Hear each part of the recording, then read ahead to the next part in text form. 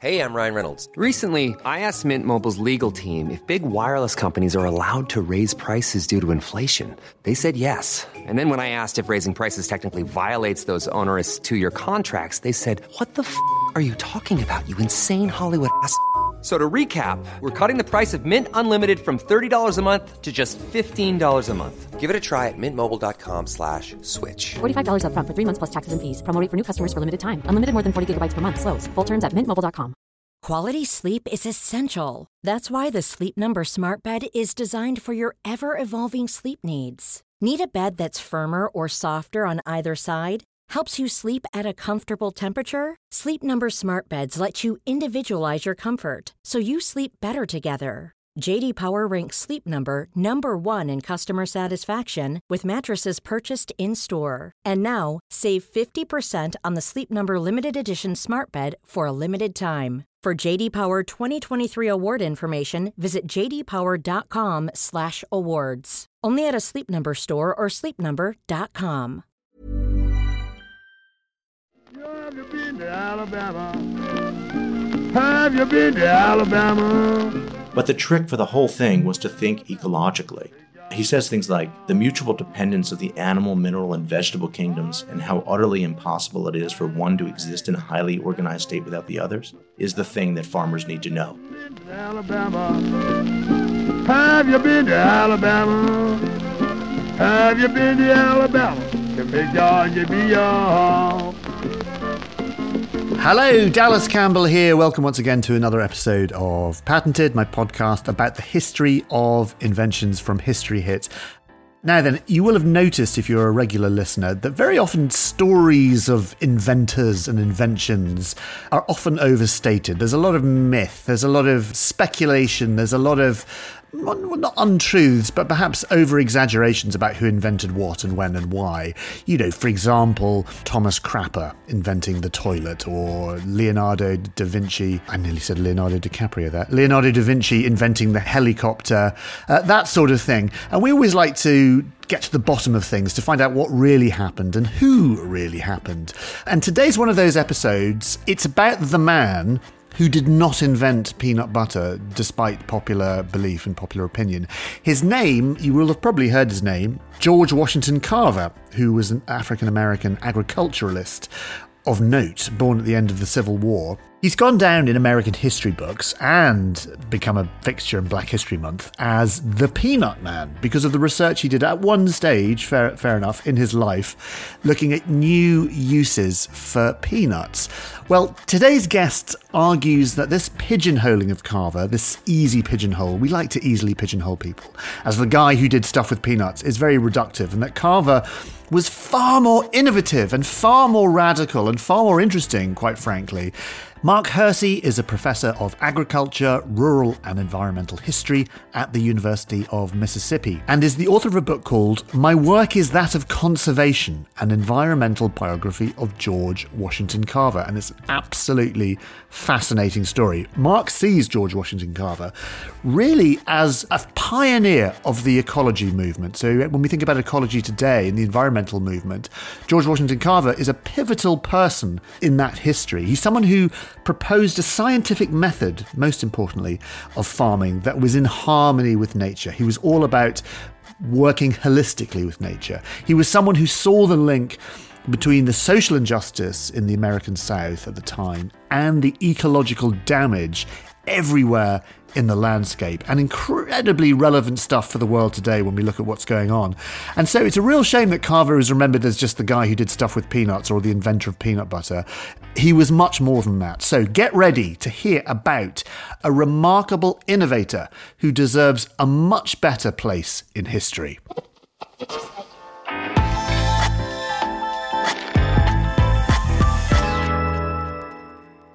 Mark, welcome to the show. Welcome, beaming live from your parents' basement in Philadelphia. How you doing, Dallas? I was always fascinated by American parents' basements in movies. They always seem to sort of crop up in American movies when I was growing up. Do you know what I mean? Of course I do. They're everywhere. I grew up in the Northeast, in New York and Philadelphia, where everyone has a basement. Then I moved to Kansas, where nobody does. And in Mississippi, no one does either. So I don't know where do kids hang out? Where do teenagers go to get away from their parents? I have no idea. Well, exactly. But somehow in my memory of American things in the 1980s, there was always that thing of there'd be like a door outside that you lift up. Yeah. And then you could walk down some steps into the bed. And I just remember thinking, God, I want to be an American just so I can have that. Just so you can have it. This one isn't so It's cool. the only reason. It looks quite good. There's always kind of interesting things like old junk and things and stuff. Anyway, sorry, I'm digressing.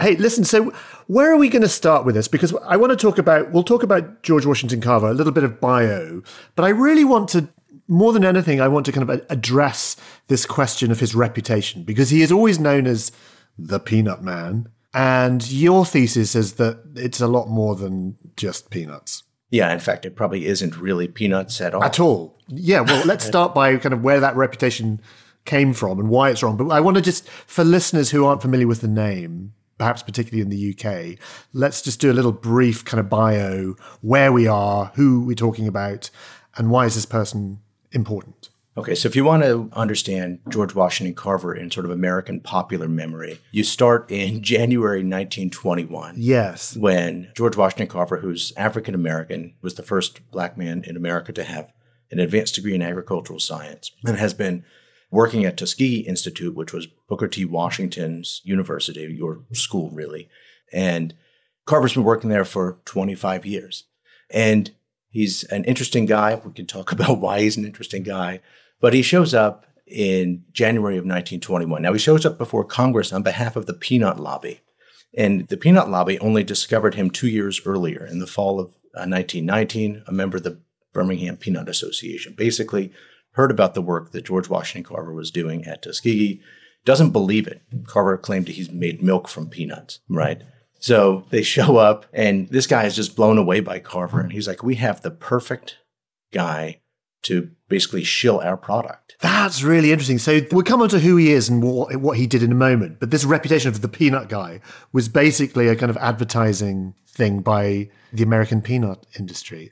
And it's sort of stuck. It was absolutely. He worked with cowpeas and sweet potatoes far more than he worked with peanuts.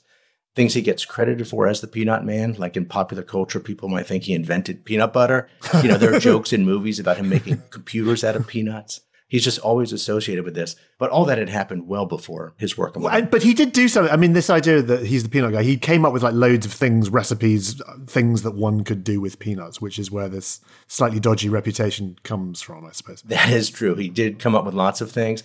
Many of them were not original to him, and none of them were really marketable. One of his patents, he only has 3 patents. One of them is for basically a beauty product, like a face powder made from peanuts, for reasons that are fairly obvious. It never really made much money. And so he's greeted by racist quips. So he shows up, and one of the congressmen asks him if he brought any watermelons with him, and he's given 10 minutes. But he's been practicing this. He's been giving talks for years, for 25 years now, to audiences that are sometimes hostile. He easily deflects all of that and begins showing them these peanut products that he's worked on. The committee gives him unlimited time. And at the end of the day, he wins a tariff, a protective tariff for America's peanut industry, which, the idea of this black scientist, which was, tough for many white Americans to wrap their head around, period, in 1921, winning over Congress. Congress, they usher him out with applause. He basically wins a standing ovation in Congress. And this becomes national news. And then the peanut lobby just rides this. And so he begins, giving talks. He basically becomes a rock star. I mean, he's giving talks that are invitation-only events for chambers of commerce. Why were they into him so much? Was it because he was doing work with peanuts, or was it because he was a black scientist and that was a novelty for the peanut lobby? What was the draw? Well, all of those things. He was doing some interesting things. The fact that he was a black man allowed white Southerners to say, look, this Jim Crow segregation thing doesn't hold you down. Look, this George Washington Carver, if he can do it, the problem isn't the system, the problem is you. So it's sort of white supremacists latch onto him. African Americans love him. In 1923, the NAACP awards him its Spingarn Medal, which is the highest honor it can give. Everybody loves him. Then in 1926, he credits God. He's in New York City. He's walking through a market. He sees some plants and he says, look, there's some inspiration here. I credit God for this inspiration to do things. There's an editorial in the New York Times that says scientists never speak this way. And now the religious right. This is the same time as the Scopes trial. So the fundamentalists grab onto him. And it just snowballs. So there are like all sorts of celebratory biographies that come out that are like from God's slave to, world's greatest chemist. And all of this snowballs. I hadn't thought of it like that. He's become this sort of Rorschach test, and people sort of, whatever people want to see, however people want to use this figure, they can just sort of latch a hold of him. Exactly. Everybody loves him. He's maybe the only figure I can think of that is embraced by the evangelical establishment and the LGBTQIA plus community, which to this day, everyone, because I know everyone, Black History Month, he always comes out and people talk about it, but it's become a bit of a lazy trope. It has. So he emerged in an era where he was a contributionist hero, right, for Black Americans. People absolutely latched onto him. 6 months after his death in 1943, the first national monument dedicated to an African American, his birthplace, gets set aside as that. There's a nuclear submarine commissioned in his name in the 60s. Really? There's a stamp carries his image. He appears in just TV shows. So one of Eddie Murphy's famous skits on Saturday Night Live involves George Washington Carver. He appears in TV shows like Seinfeld, he's referenced. The USDA sets aside a building in his name. Stevie Wonder writes American Dad. American Dad has a thing. Yes. Stevie Wonder writes a song about him. He's just, everybody loves him. Until the 1970s when academics look at him and say, all this stuff he was credited for is kind of bogus. He didn't really set aside very many. He only had 3 patents. None of them proved profitable. And, there's an article published in the 1970s that titles George Washington Carver. The subtitle is The Making of a Myth. Well, The Making of a Myth, that's a good place just to pause for a moment because we're slightly leaping ahead. You've painted us a lovely picture of the reputation. I want to just go right back to his back. Like, who was he? And you said he was a scientist. Just take us through from. I know we don't know when he was born, but what was his background? Where did he come from, and what did he do? So George Washington Carver was born in a small town, Diamond, Missouri. Not even a town, a rural community in southwestern Missouri.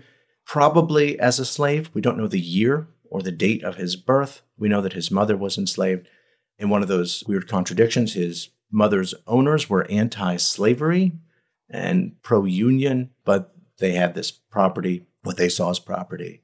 George Washington Carver's mother was sort of stolen during the Civil War, southwest Missouri. There was all sorts of vigilante groups going around. George apparently was stolen with them, but not his older brother. But in any case, he winds up back with the family, and after the Civil War is adopted by this family. And by all indications, it's a loving relationship. He stays in touch with the Carver family for the rest of his life, right?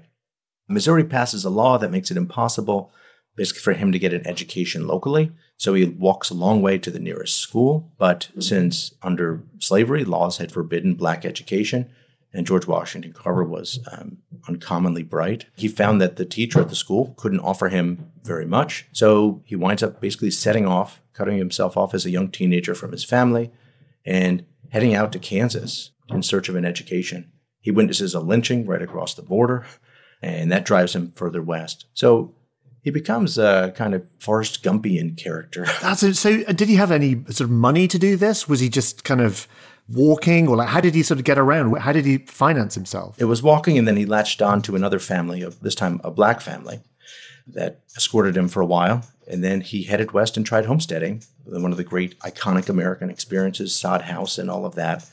We don't know exactly what happened out there. We get the first newspaper report about him, which marks him as an interesting guy, but we don't know exactly what happened. We know that a few years later, he's in Iowa, still in search of an education. He winds up enrolling in a small private school, Simpson College. And that was okay. He could go to private school as a Black man at the time. As a Black man, he could go to private school. He wasn't the first Black student at Simpson. He was the second, and it had been some time.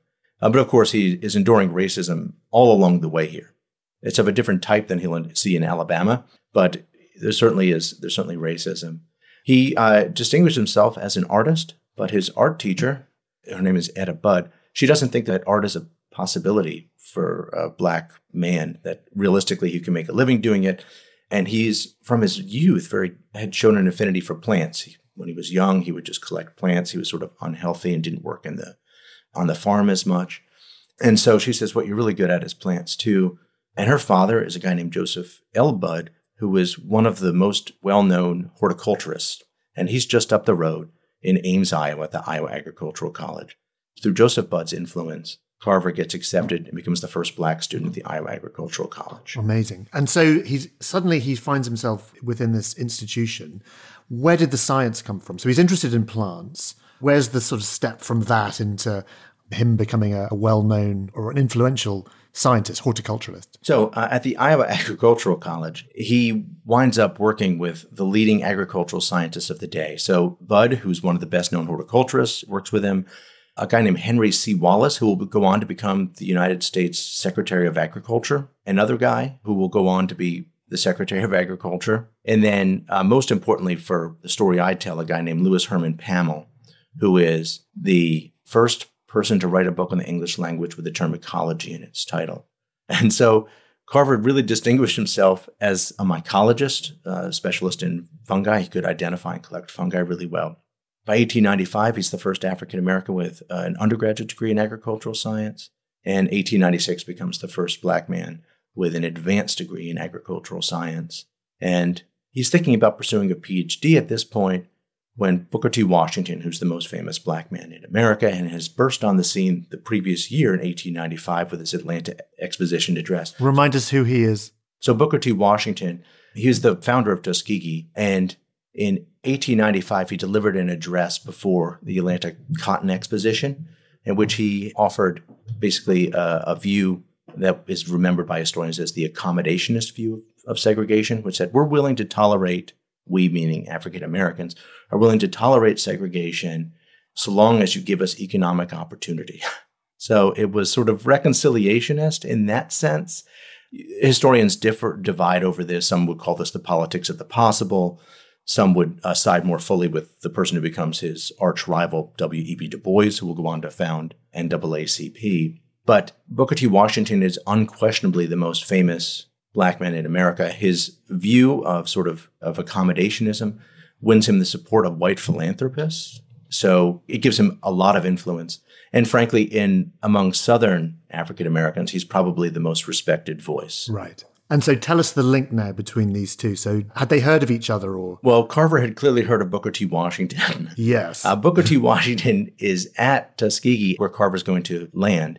And he's trying to staff Tuskegee with an all-black staff. He wants all-black faculty because he wants Tuskegee to be a testament to how great the future is for African Americans. There is one black man with an advanced degree in agricultural science, and that is George Washington Carver. So he hears about him, and he's like, we have to get this guy. The same year, he actually offers W.E.B. Du Bois, who will become his big rival, a position. And Du Bois briefly considers it and then says no. He's got this degree in agriculture. Why was agriculture, I suppose, is my next question, is so important? Why did we need someone with agriculture? Like, what was the problem in that particular area that required the knowledge that George Washington Carver had? The reason that there's a huge need for it requires that we back up to the end of the Civil War and understand. So the end of the Civil War obviously brought an end to slavery, and that means that all of the wealth white Southern elites had held in enslaved people was now gone. So they change, in short, from labor lords to landlords. So now their wealth is tied up in land. And this is where we get into sharecropping. This is where we're going to get into sharecropping. So they're cash poor. All the Confederate money is now worthless. Their slave wealth is gone. What they have is land. What African Americans have is knowledge, agricultural knowledge, a willingness to work. What they're not willing to do is work under conditions that approximate slavery.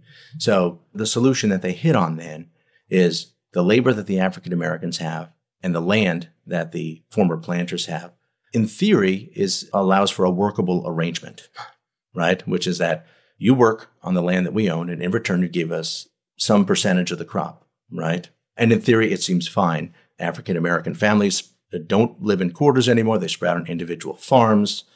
Labor is more or less like a white family. The problem that happens is that African Americans were vulnerable to exploitation at every turn. Just to be clear, this is what we call, when we say sharecropping, this is what we mean. It's African Americans working on white-owned land in payment for part of the crop that they grow. Yeah, it doesn't have to be. By the 1930s, there are lots of white sharecroppers as well. Oh, right, okay, right. Right. Yeah. But yeah. So you're farming land that's not your own. In return, the landlord gets a share of the crop.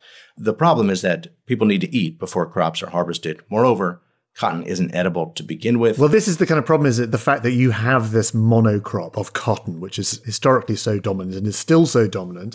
And anyone who knows anything about agriculture means that the soil just becomes barren and unusable. Yeah, it actually gets worse after the Civil War. So before the Civil War in Macon County, Alabama, which is where Tuskegee is, the single most cultivated crop was cotton, but other crops in the aggregate outnumbered cotton. There were more acres in other crops. As sharecropping emerges, there's no reason for landlords to allow people to plant anything other than cotton. And there's no incentive for the tenants to plant anything other than cotton, because that's the only thing that might possibly get them out of debt, right? And so the result is that 2/3 of the cultivated land is in cotton by the end of the 1870s. And so to furnish themselves, to have food for the year, they have to go to merchants or to landlords for loans, for food. And because everybody is charging exorbitant interest rates, as high as 60%, for instance, sharecroppers wind up basically in an endless cycle of dependence and debt. There are more factors. The cotton of African Americans is generally graded lower. They wind up in a situation where there is no possibility of extracting themselves from it. Hi there, I'm Don Wildman, the host of the brand new podcast, American History Hit. Join me twice a week as I explore the past to help us understand the United States today. You'll hear how code breakers uncovered secret Japanese plans for the Battle of Midway. Visit Chief Powhatan as he prepares for war with the British. See Walt Disney accuse his former colleagues of being communists. And uncover the hidden history that lies beneath Central Park. From pre-colonial America to independence, slavery to civil rights, the gold rush to the space race, I'll be speaking to leading experts to delve into America's past. New episodes dropping every Monday and Thursday. So join me on American History Hit, a podcast by History Hit.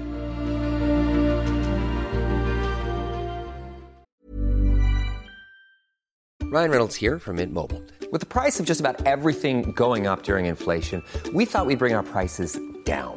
So to help us, we brought in a reverse auctioneer, which is apparently a thing. Mint Mobile Unlimited Premium Wireless. How to get 30, 30, bit to get 30, bit to get 20, 20, 20, bit to get 20, 20, bit to get 15, 15, 15, 15, just $15 a month? Sold! Give it a try at mintmobile.com/switch. $45 up front for 3 months plus taxes and fees. Promo rate for new customers for limited time. Unlimited more than 40 gigabytes per month. Slows full terms at mintmobile.com. Quality sleep is essential. That's why the Sleep Number Smart Bed is designed for your ever-evolving sleep needs. Need a bed that's firmer or softer on either side? Helps you sleep at a comfortable temperature? Sleep Number Smart Beds let you individualize your comfort, so you sleep better together. J.D. Power ranks Sleep Number number 1 in customer satisfaction with mattresses purchased in-store. And now, save 50% on the Sleep Number Limited Edition Smart Bed for a limited time. For J.D. Power 2023 award information, visit jdpower.com/awards. Only at a Sleep Number store or sleepnumber.com.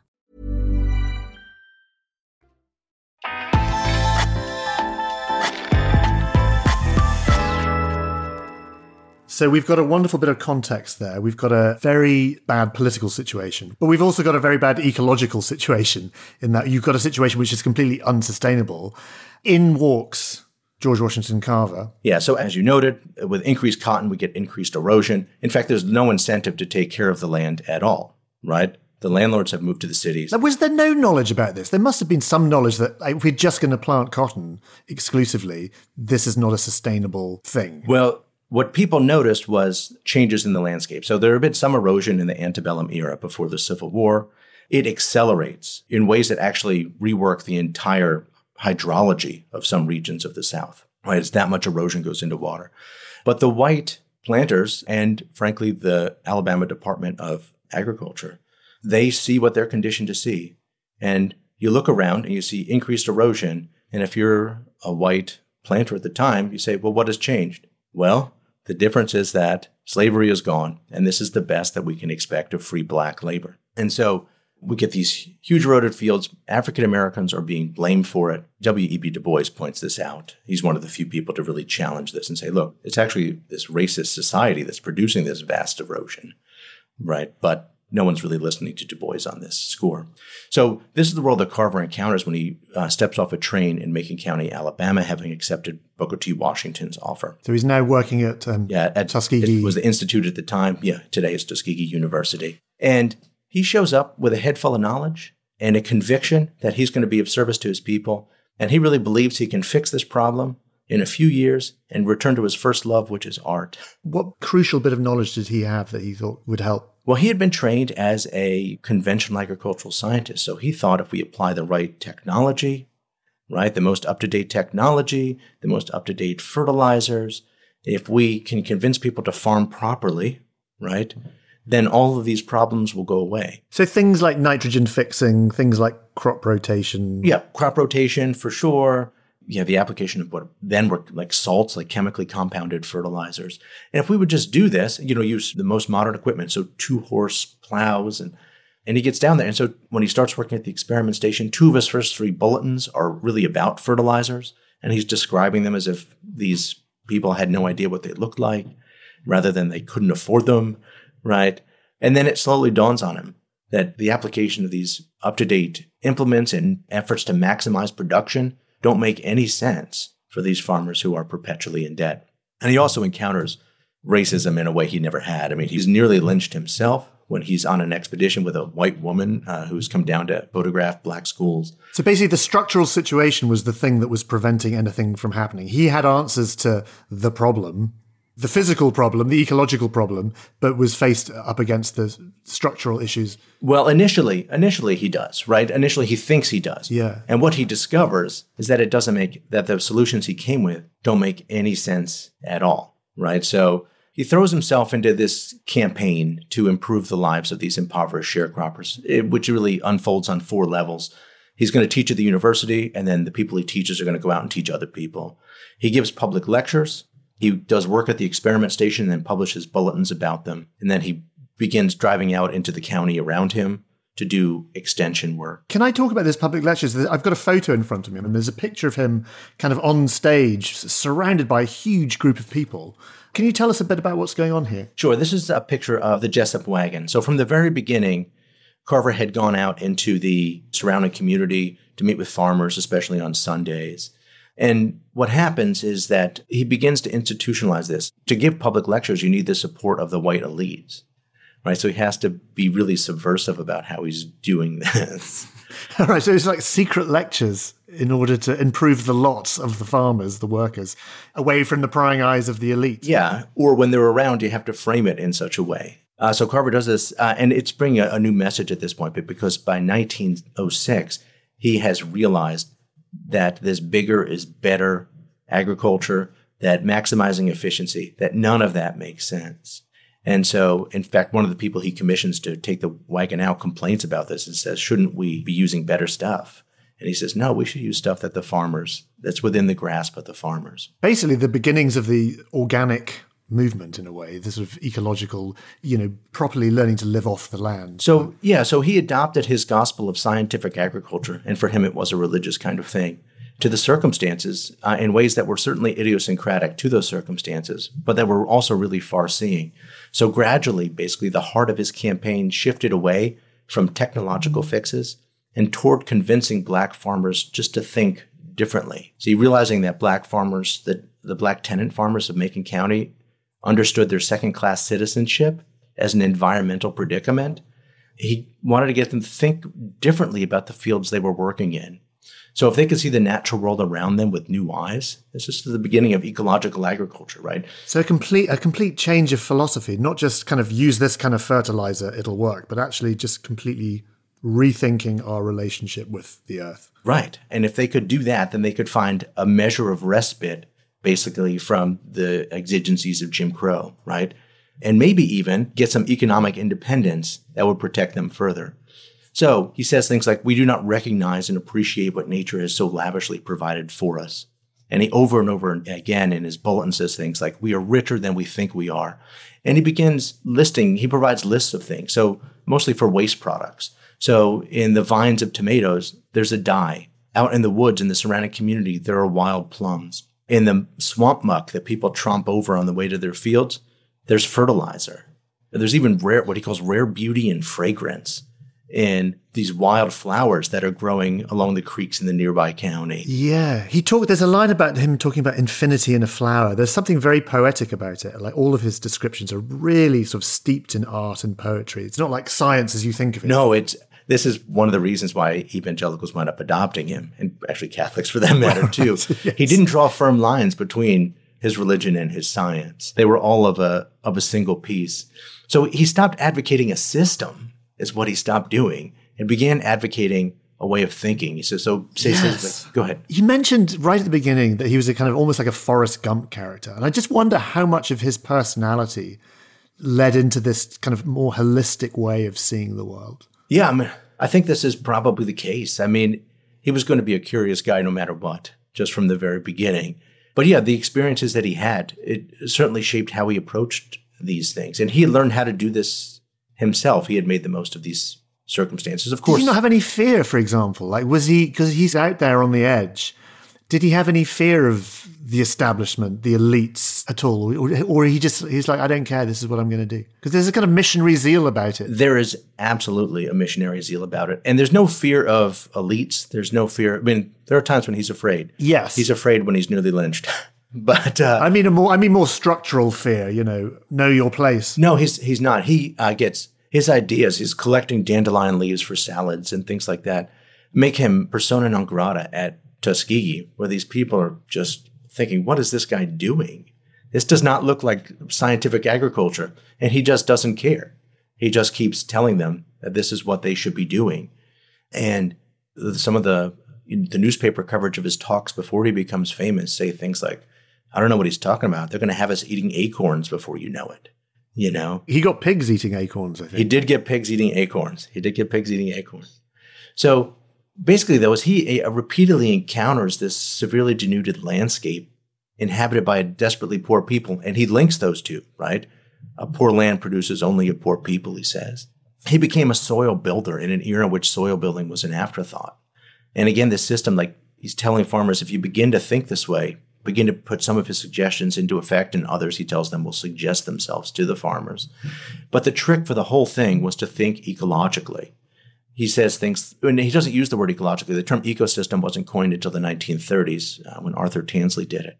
But he says things like, the mutual dependence of the animal, mineral, and vegetable kingdoms, and how utterly impossible it is for one to exist in a highly organized state without the others, is the thing that farmers need to know. That is ecological agriculture. And you can see how far he drifted from the mainstream. So the Alabama Department of Agriculture is saying that the manufacture of scientifically prepared fertilizers and their application to the soil is the best means of estimating the progress a given county in the state is making in agriculture. And by 1911, Carver's writing to Booker T. Washington because he has to deal with critics at the institution. And he says this, we know that commercial fertilizers will stimulate and for a while produce good results, but by and by a collapse will come as the soil will be reduced to practically sand and clay. The crying need for practically every foot of land we have in cultivation is vegetable matter, he puts in parentheses humus here, and every means at our command should be used to supply that end. Crikey, we need him. We need him back. Yeah, he increased. That was my contention. He's a prophet of sustainable agriculture. That's the word. He's a prophet. That's a great word. And did he have an influence? Did people buy into this? They're like, right, yes, we're going to follow the ways of George Washington Carver. Or was he largely ignored? Or what was the reaction? Well, at the time, early on, before he became a rock star, which we'll come back to, he met with pretty good results up to World War I. So the number of tenant farmers in Macon County, Alabama, when he showed up, about 96% of the black farmers were tenant farmers. And it drops into the 80s by World War I. This is not wholly due to Carver. Booker T. Washington's working and buying land secretly from white people because they'll sell to Tuskegee and then turning around and selling it secretly to black farmers. So there's more at work.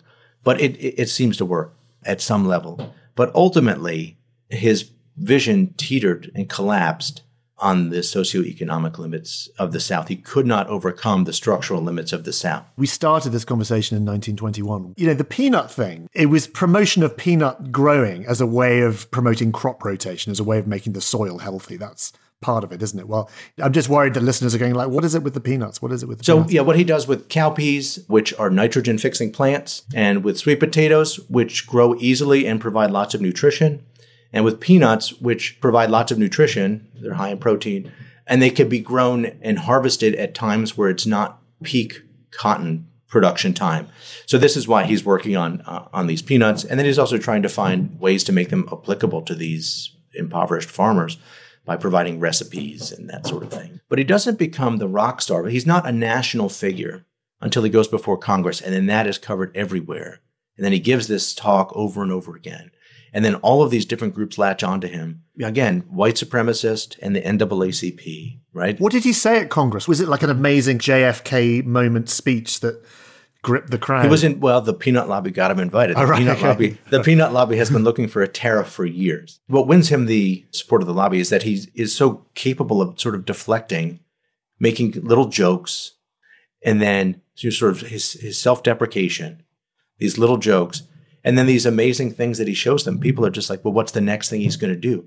He's entertaining, really, with his inventions. So he really is a rock star. He's a personality. And he is a personality. And then for the next decade, he gives this talk about peanuts over and over again. And he thinks he's doing great work for his race. This is why he's willing to do it. By the 1930s, he says this is silly. But by that point, he's just the peanut man. Well, this is it. He's a victim of his own success. And you see this across culture. If you're a genuine rock star and you have your big hit, everyone remembers you from the big hit, despite all the amazing other work you do. And we like to pigeonhole people in very narrow rooms. That is absolutely the case. And he'd been looking for affirmation, which he often, as I suggested, did not find at Tuskegee.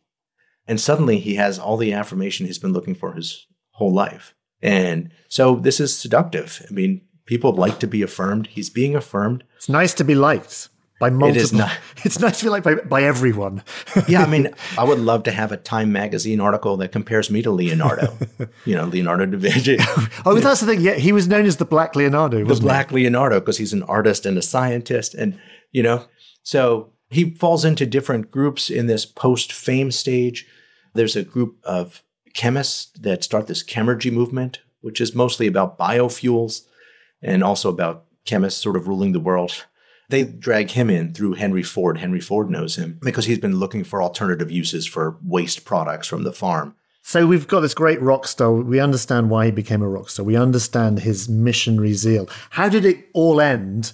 And why do we need to sort of rethink his reputation? Why do we need to rethink his legacy, I suppose? Yeah, so Carver, by the 1930s, is often invoked as the world's greatest chemist.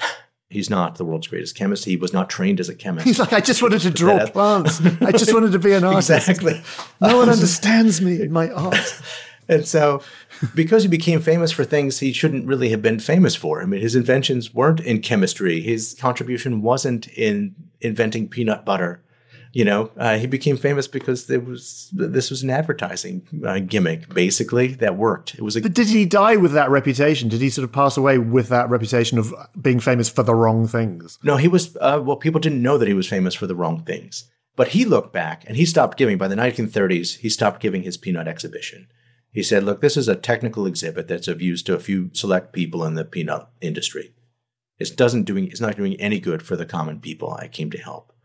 And he looked back on his life toward the end of his life in the late 1930s, and he said, my work is that of conservation. His whole life's work, he said, was really an effort on behalf of conservation. And in part, he meant by that, like reusing waste products. But I think it also belongs in this larger movement. So James Wilson, who was one of the people he studied under at the Iowa Agricultural College and was the Secretary of Agriculture when the U.S. Forest Service was created, oversaw Gifford Pinchot, who worked with Teddy Roosevelt, of course, and created sort of America's national forest, or really greatly expanded America's national forest. And so in the history of the conservation movement or the modern environmental movement, they often go back to the era Carver worked in. And the great heroes are people like John Muir, who is influential for the Sierra Club, of course, Teddy Roosevelt, Gifford Pinchot, maybe you go to some other scientists. But for the most part, it's about wilderness, and it's lily white. And I think Carver, if we take him seriously, this was the contention in my book, as a figure in the conservation tradition, reorients that history in really important ways.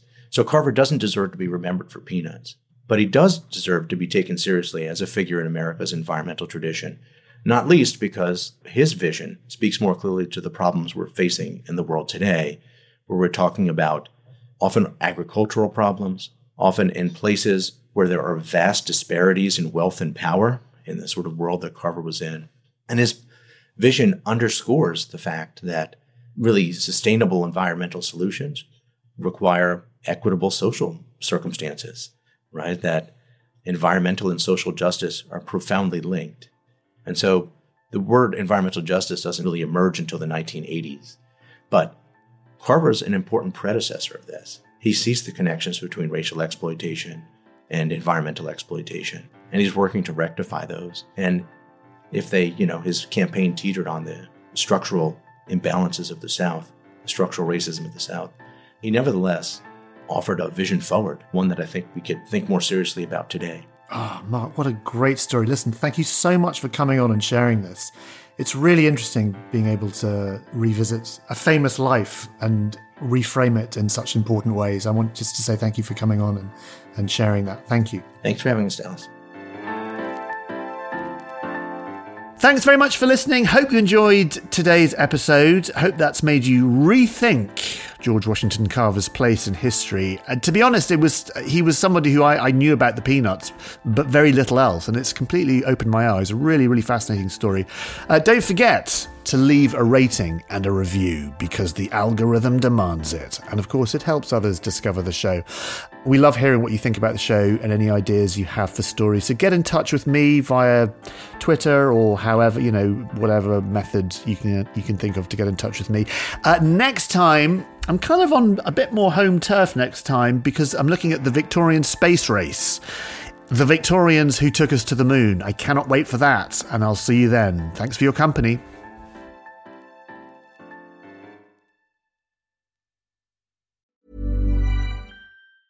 Mom deserves the best, and there's no better place to shop for Mother's Day than Whole Foods Market. They're your destination for unbeatable savings, from premium gifts to show-stopping flowers and irresistible desserts. Start by saving 33% with Prime on all body care and candles. Then get a 15-stem bunch of tulips for just $9.99 each with Prime. Round out Mom's menu with festive rosé, irresistible berry chantilly cake, and more special treats. Come celebrate Mother's Day at Whole Foods Market. Hey, it's Danny Pellegrino from Everything Iconic.